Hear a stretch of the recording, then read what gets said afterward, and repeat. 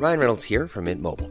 With the price of just about everything going up during inflation, we thought we'd bring our prices down. So to help us, we brought in a reverse auctioneer, which is apparently a thing. Mint Mobile Unlimited Premium Wireless. How to get 30, 30, bit to get 30, bit to get 20, 20, 20, bit to get 20, 20, bit to get 15, 15, 15, 15, just $15 a month? Sold! Give it a try at mintmobile.com/switch. $45 up front for 3 months plus taxes and fees. Promo rate for new customers for limited time. Unlimited more than 40 gigabytes per month. Slows full terms at mintmobile.com. I'm Sandra, and I'm just the professional your small business was looking for. But you didn't hire me because you didn't use LinkedIn Jobs. LinkedIn has professionals you can't find anywhere else, including those who aren't actively looking for a new job, but might be open to the perfect role, like me. In a given month, over 70% of LinkedIn users don't visit other leading job sites. So if you're not looking on LinkedIn, you'll miss out on great candidates like Sandra. Start hiring professionals like a professional. Post your free job on linkedin.com/achieve today.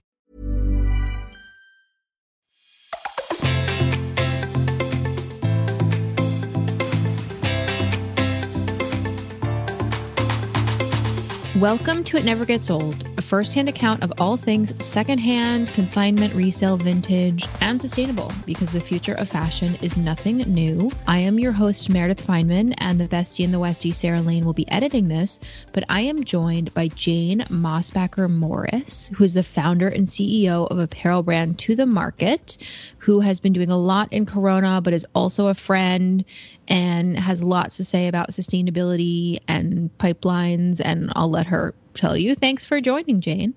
Thanks for having me, Meredith. Tell It Never Gets Old listeners, I haven't come up with like a good name, like INGOs. We need like a group name, guys. Get on it. But tell everyone who you are and what your company's about and all that.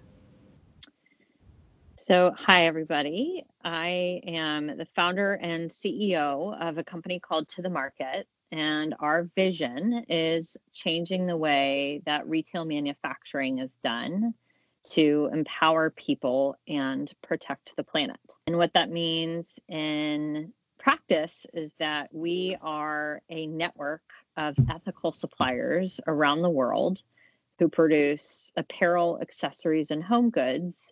And To The Market works alongside other brands, retailers, and corporations to access these ethical suppliers. So you might find product that we have helped make that's organic or fair trade or upcycled in places like Target or Dillard's or even Bloomingdale's.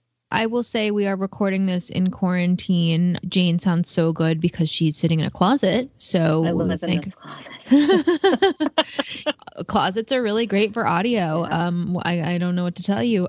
So where did the idea from To The Market come from? And to be clear, by the way, this is not sponsored. Jane is a friend, and she is someone who has made a lot of really, really wonderful headlines during COVID for what her business has done. And I want her to talk about what we can all be doing, but I want to hear what it's like to really be in the trenches right now. So tell me where To The Market came from. So the idea for To The Market came from my background. So I started my career working a lot overseas. I was working in the U.S. Department of State, and then worked for Mrs. Cindy McCain. And while I was traveling and working overseas, it became incredibly clear that the largest industry in the developing world, which is agriculture, had a lot of outside investment to make the supply chain more transparent, more sustainable, and more ethical.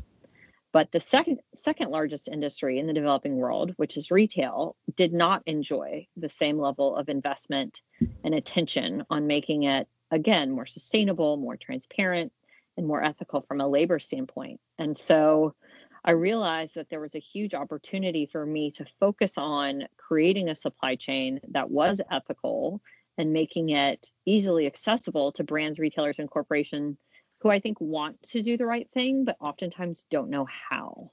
Mm-hmm.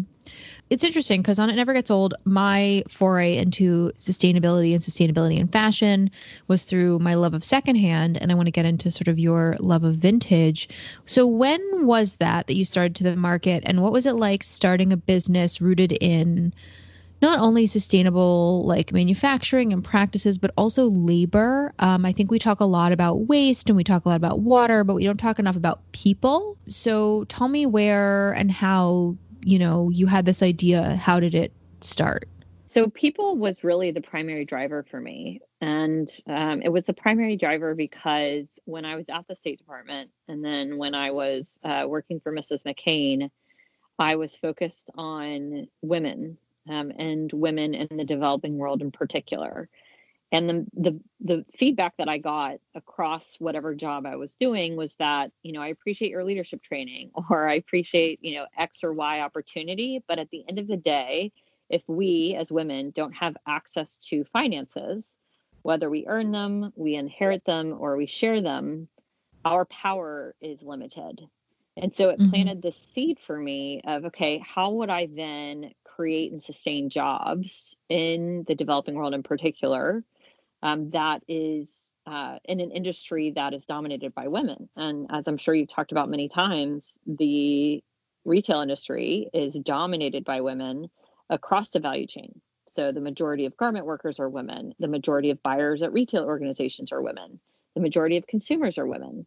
And yet when you look at who owns the factories, who runs even the female brands, and who the investors are, it tends to be men. And so I thought, okay, here is an opportunity to create more balance and to help to transform an industry.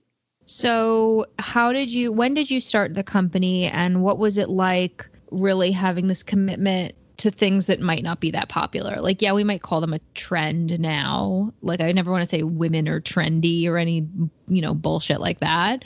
But like, what barriers to entry did you find also as sort of a female founder wanting to serve other women in a more sustainable way? So we became a corporation in 2016. And I think, at the time, there were definitely biases around the idea that you can't do well financially and do good at the same time. So I remember when I went out to raise my first round of financing, I think there were definitely perceptions around, should you be a not-for-profit? And it's sort of like, no, there's nothing about the business that is not scalable, that isn't like strong unit economics. Just because we happen to have a social good baked into our core value proposition does not mean, it can't be hugely economically viable. So that was definitely a point of frustration. And I think you also have the challenge of, I think, people feeling like, okay, retail is a fluffy place. It's not, hard tech.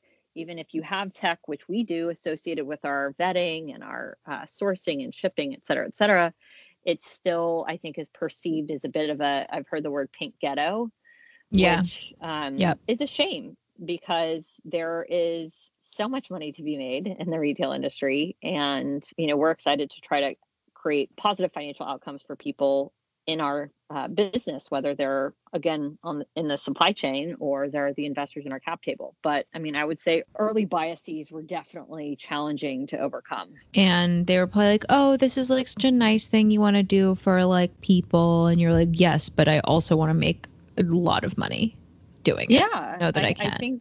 I think that there was the also bias that if you are using non-traditional suppliers, which we focus on, so we focus on, okay, who are the makers that haven't partnered or been potentially exploited by these massive brokerage companies who have dominated the way that American companies in particular source and manufacture their goods.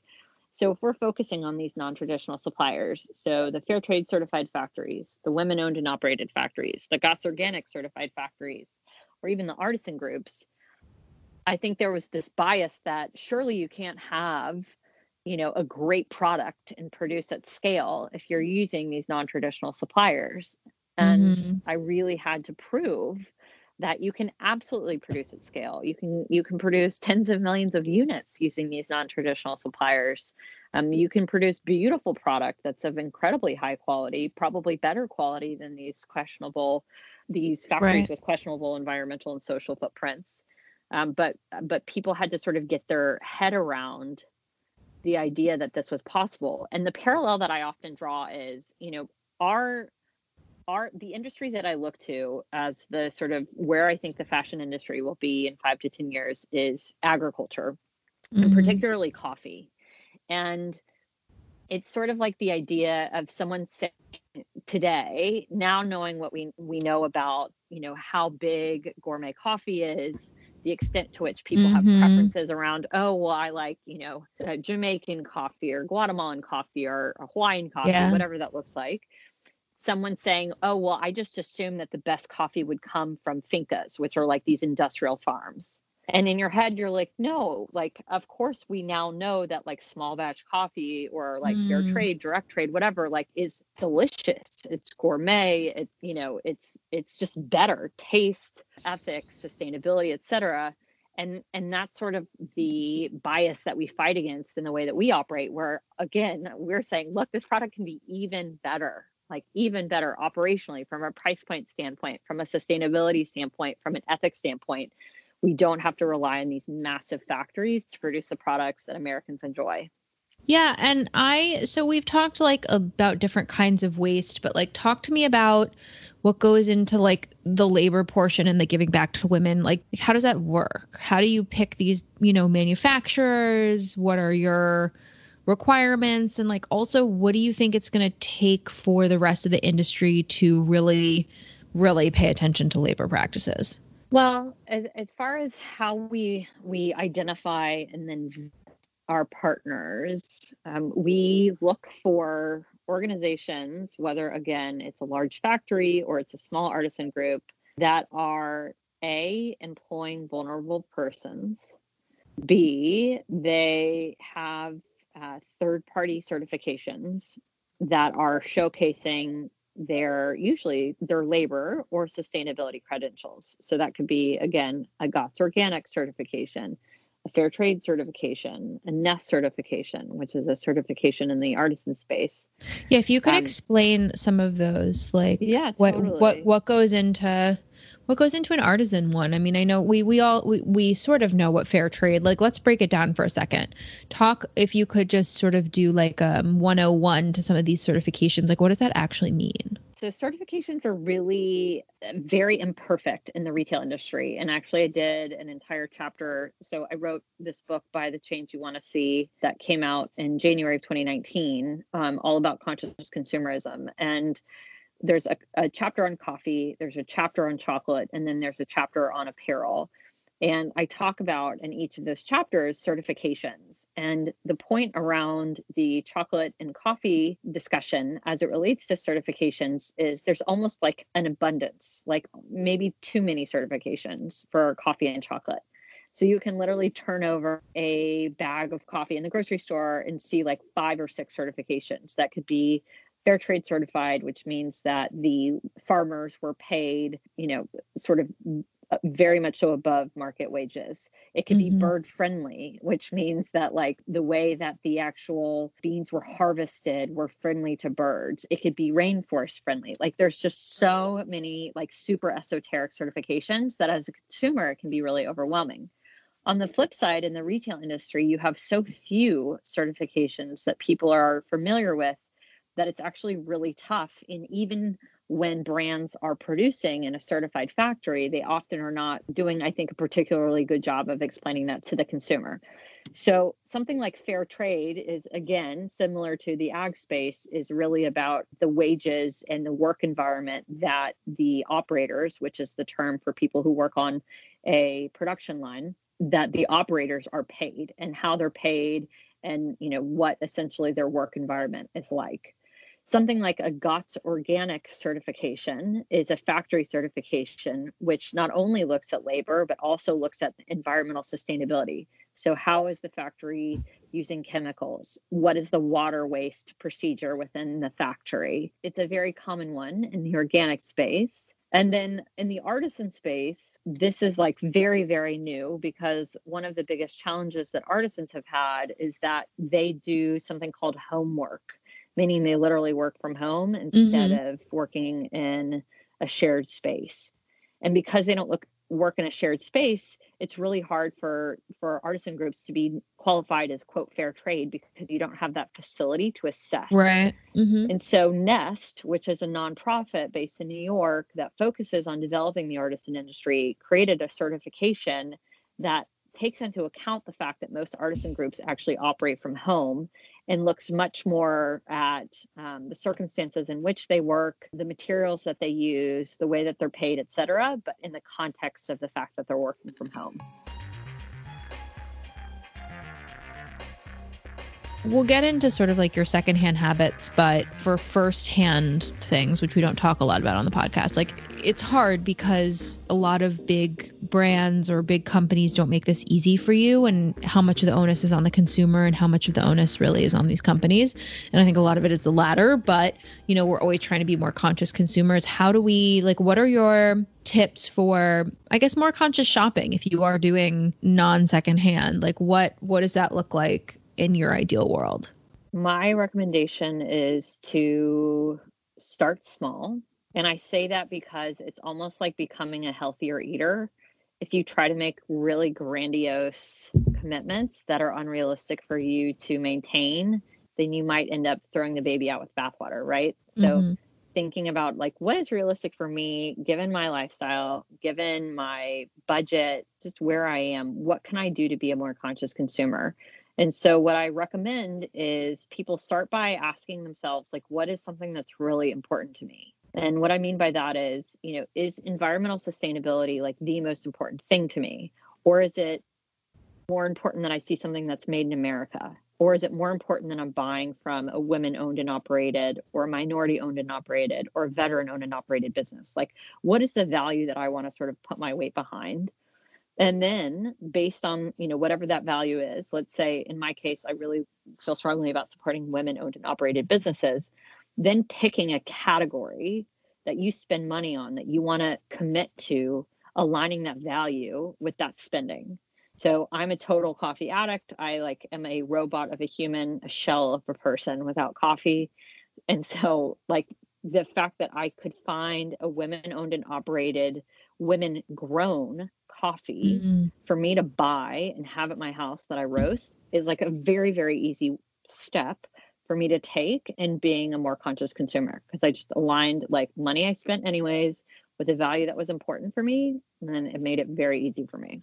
So let's move into Corona, because we're in an emergency situation, and I think a lot of this stuff gets put on the back burner when people are in an emergency, which is very fair. You have been getting a lot of great press that I've been seeing for your work during COVID. Do you want to talk about what To The Market has been doing and sort of like what, I know you said you've had a really very, very busy quarantine time. So what are you up to and what's sort of making this noise?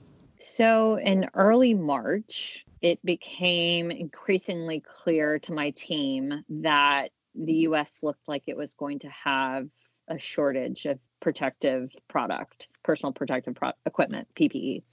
And so I thought, okay, you know, even though apparel, accessories, and home goods is To The Market's core, we have a syndicated supply chain, meaning we have suppliers around the world, you know, multiple suppliers in each country that potentially could be added value in producing other cut and sew product like masks or gowns that would be needed in the United States. And because we have this expertise in having vetted these suppliers and having expertise in actually importing product into the United States, I felt like it was an opportunity for us to try to be helpful. So we sent out a request for proposals, and I guess early to mid-March, got feedback from our suppliers, like very eager feedback of suppliers that were really excited, not only to potentially make a difference, but also to try to save jobs, because so much of the retail industry had shut down. And then my amazing team started pitching this PPE product to initially hospital systems. So when you say this, let me back up for a second. Yeah. So when you say this PPE product, what do you mean specifically? Masks and gowns. Yeah. Okay. So really it's cut and sew. So we did cut and sew already, right? We did apparel and accessories like bags, which is cut and sew. But now it was a pivot towards masks and gowns, which are still in desperate need in the United States. And so we were able to source and manufacture. To date, I think we've sourced and manufactured, 2.5 million units or something of PPE. And so that has kept my team very busy.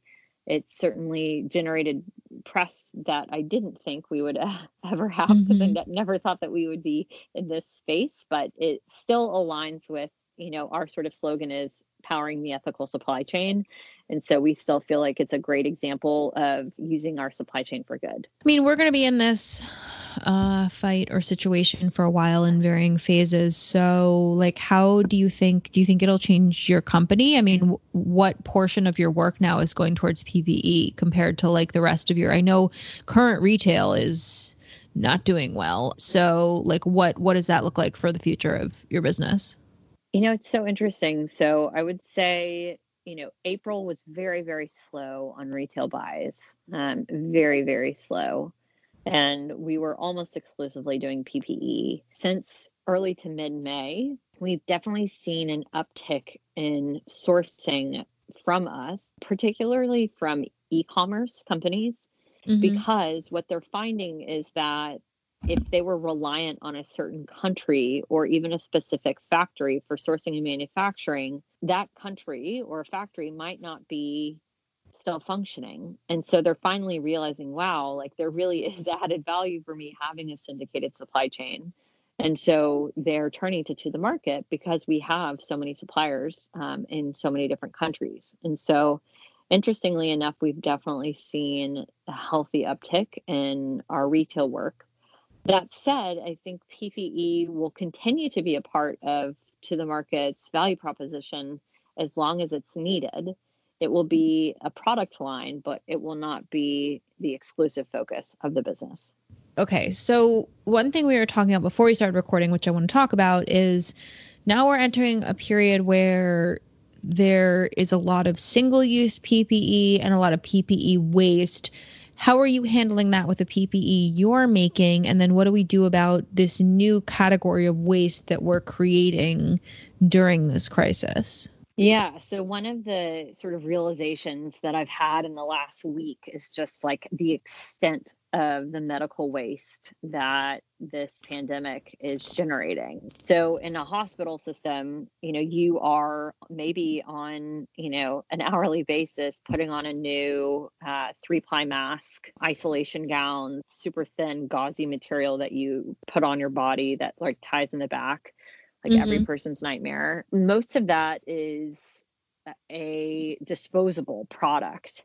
And oftentimes the fabric has been treated in such a way that it has performance that's required in a hospital setting. And so one of the things that we're really trying to think about is how do we create reusable versions of these products? Meaning, how do we take fabric, for example, in the United States and treat it in a way, meaning like treat it like from a chemical standpoint in a way that allows it to have the same performance as a disposable isolation gown. Usually that relates to making it more repellent of liquids, so that we're at least able to begin reducing the number of waste that's being created by this pandemic. So that's something that we actually started doing about 30 days ago. We found some U.S. fabric. We found a union factory that we could partner with in New Jersey. We had the fabric treated so that it's close to something called a level 2 isolation gown, which is sort of like right in the middle of the levels around how repellent, liquid repellent an isolation gown is. And we started creating reusable gowns in this union factory.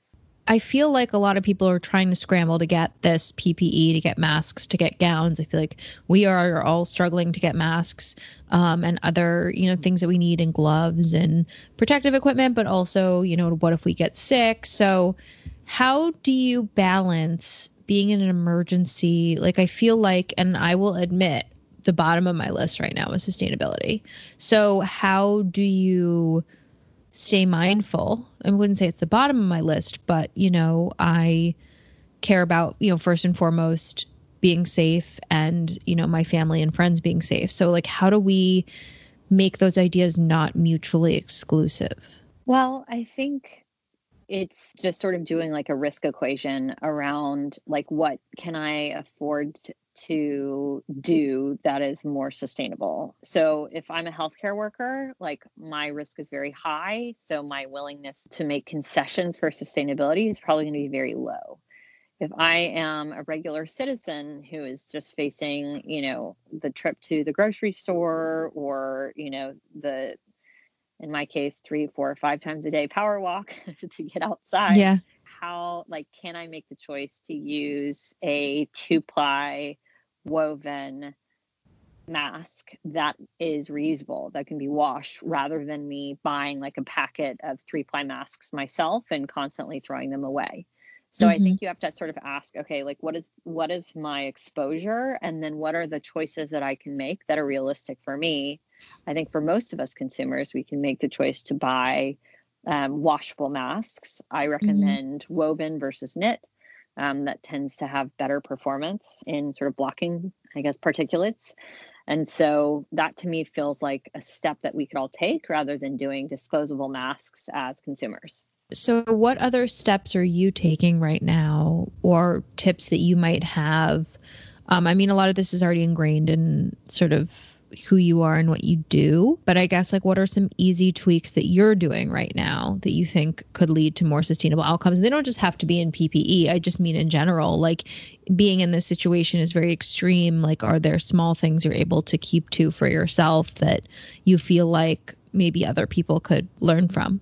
I think there are definitely a lot of little things that we can do that I think can reduce our footprint. So one is a lot of us are ordering food a lot more than we normally would, and being really vigilant about leaving notes in, sort of the order form that, like, let's say you're ordering pizza or you're ordering, I don't know, Chinese food, like being clear that you don't need like 1,001 ketchup packets. You in fact have ketchup at home, like, so that you're not even on those little things like cutlery, like all of the plastic napkins and condiments. And like, there's so much waste that often gets just shoved in the delivery bag. Like just making an update on your notes, like, okay, I don't need any of that product because I'm in fact at home eating. That to me feels like a real easy one for all of us to make. And then a second would be like, again, related to ordering, because it feels like all I do now is wait for my next meal. Yeah. is to also just think about spreading out your ordering from chains to independent businesses. So I think part of being a conscious consumer is supporting, independent businesses. That to me is important. And so, like, again, if I'm thinking about ordering pizza, saying, okay, Domino's, Papa John's, I love you guys. But what about like the local pizzeria? How do I think about like the extent to which I can order locally, because they likely don't have the same balance sheet that these large chains have and are likely higher risk, let's say, for going out of business. So let's switch gears to your It Never Gets Old fashion life. Do you buy secondhand? Love secondhand. Yeah. I particularly like secondhand resort wear. Oh, we haven't. So like a good caftan, like what? Love a good like I have like the most amazing pink, green, like it's pink and then it has green embroidery and then it has sequins on it, caftan that I bought in Portugal.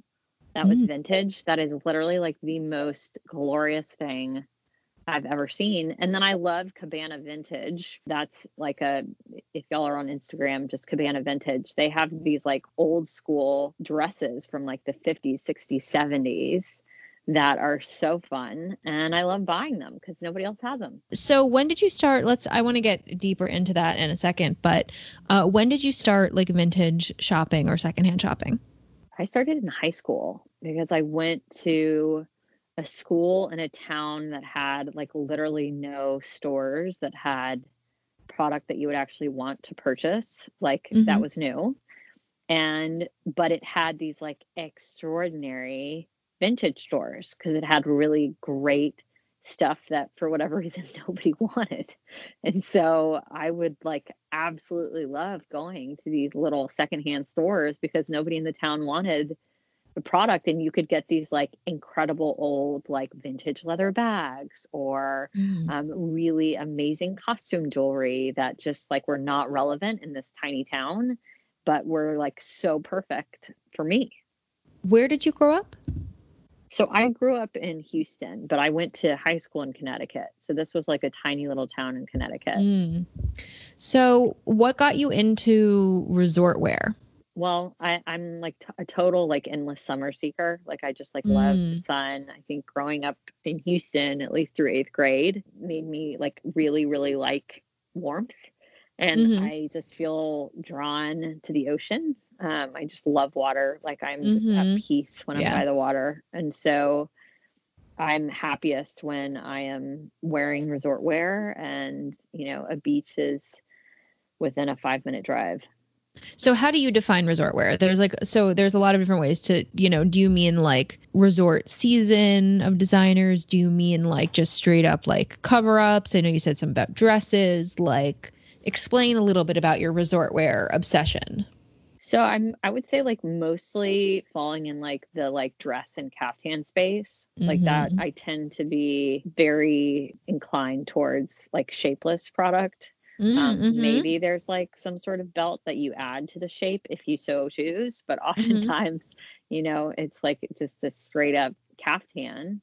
Just because it's so stinking comfortable. I mean, you can throw it over your bathing suit, throw it over like normal underwear. Like it's just, yeah. And I feel like if you get like really cool ones, then it's like your outfit is done. Like nothing else has to happen. No jewelry, no like accessories. It's just this like amazing caftan, and there you go. Do you have a favorite one? Well, that pink one that I got in Portugal, that like vintage one is so good looking. Like it is like a dream. I remember seeing it in the window. This is in Lisbon. I lived there last year. I remember seeing it in the window, and it was almost like seeing like a little like you know, like a sign from heaven. It was like, oh, like I just I knew it was gonna. I didn't even try it on. I was like, please let me have it. And I love it. What are your recommendations for buying secondhand or vintage resort wear? Like what's the 101 on like caftans and that sort of stuff? First of all, I'm big on having things tailored. So like I'm less focused on, oh, is this like a size?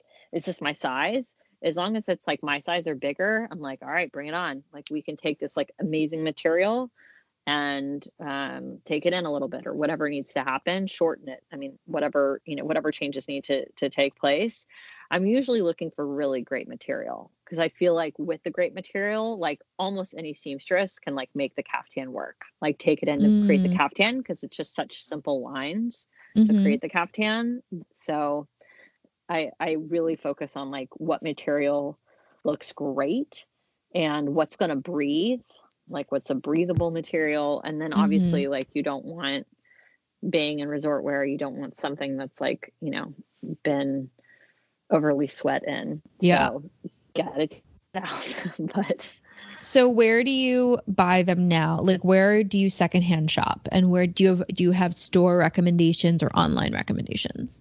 Cabana Vintage is great. That's online. Yeah, I'm looking them up right now. Yeah, she sort of slowed down like in the last couple of months, I think, just with everything going on. But normally it's like very vibrant. She's constantly adding new finds, etc. I've gotten some great pieces from her. In Atlanta, where I'm quarantining, there is the store. Of course, I haven't been able to go since the quarantine started, but there's this store called Labels, which is this like 3 house plus secondhand store that has like amazing finds from all around Atlanta, and that is a great place. And then I just follow, like I follow people online, like Happy Isles, for example. Like I just find these accounts and then follow along, and usually they're just posting on Instagram finds that they find, and you know, you go in with the direct message. Do you sell any vintage? Like what's your secondhand selling life been like, if any? It has been like not. I have like a non-selling life. Well, it's hard to sell this stuff. It can be, yeah. But I also have a younger sister, so it's like anything that like is no longer like of use in my life, like automatically goes to her. So, I mean, we're in weird times for shopping and secondhand, but like, is there anything you're really looking for right now besides a good like caftan or dress? I always like to find like really great sort of vintage sunglasses too. Mm. Like, I just don't think you can go wrong with like really amazing, like 50s, like cat eye, for example, sunglasses. Where are you finding They're them? just so great. Etsy. Like, Etsy has some great vintage. And actually, speaking of like for this moment, I predict a look that's going to be super hot. And I don't even care if it's not hot, except in my head, is like the return of white gloves that women wear with like really pretty dresses, like the 50s. Because we're all going to be wearing gloves, especially if we're like going back to work or like having to commute publicly or whatever that looks like. And so not having to like if I have to take the subway when I'm back in New York, like, and who knows when that will be, but I mean, why would I not wear like some amazing white vintage gloves with my like summer outfit rather than, you know, like garden gloves? Like, no, yeah, that's so interesting. I hadn't even thought of that, guys. Secondhand gloves, like those are going to be certainly a thing. I have a hot pink pair that are firsthand my mom gave me, and I was just switching out my, like, since we got no transitional weather, or our transitional weather was sitting inside in our house and still sitting inside in our house. I was putting all my gloves and scarves in my closet, but now I might pull out those pink eyes. They're like hot. They're like lined. Right? Like they're actually physically hot. They might be also hot, but they're also like physically hot. Like so hot. Yeah, we'll have to navigate that. But that's interesting for like glove makers. Yeah, like, who are like very seasonal. Some great white gloves, like with like bomb ruffles on them, and like just like cool stuff that you know will be like easy to slip on in the summer, will look like feminine and just fun. I'm like really pumped about that trend. Bring it back, baby. What's your number one vintage buying tip? I think it's like find a material you love, because I think you can turn it into almost anything you want. I mean, I have this like amazing red dress that is this old, like, it must have been like an Indian like throw blanket or like duvet cover. Like it's like one of those like old, usually it's from Jaipur, like it's red with all of this amazing like sequined embroidery on it. And I had it made into this like shift dress, and it's so cool looking. And it's just because the material is so cool. Like, it's just, if you can find that right fabric, like you can do almost anything with it. Well, if you're vintage, I mean, none of us can go like, oh, I can't wait to go to like a secondhand store. Oh my God. But how do you make sure of that when you're finding these online? I think you just have to look at the photos. I mean, read the descriptions, look at the photos, read the reviews to see like if people feel like the seller, you know, does a good job being honest about, you know, the quality, the condition, etc. And then, you know, decide what your risk appetite is and then go for it. So where can everyone find you and follow you, and what do you want us to do? Well, I would love for anyone who has not pre-ordered Brag Better to get and buy Brag Better right now. Thank you. And then when you're on the Penguin Random House site, click over to my book, Buy the Change You Want to See. That would be hugely helpful. And then I am online on Instagram and on Twitter at Jane Mosbacher.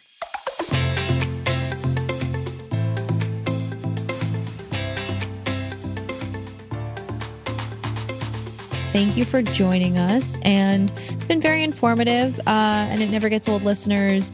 You can always find the podcast online and more information on me, your host, Meredith Fineman, producer Sarah Lane, guests, what have you, at ingopodcast.com. You can email us anytime at hello@ingopodcast.com and slide into the DMs at ingopodcast on Twitter and Instagram, or my own, and stay safe.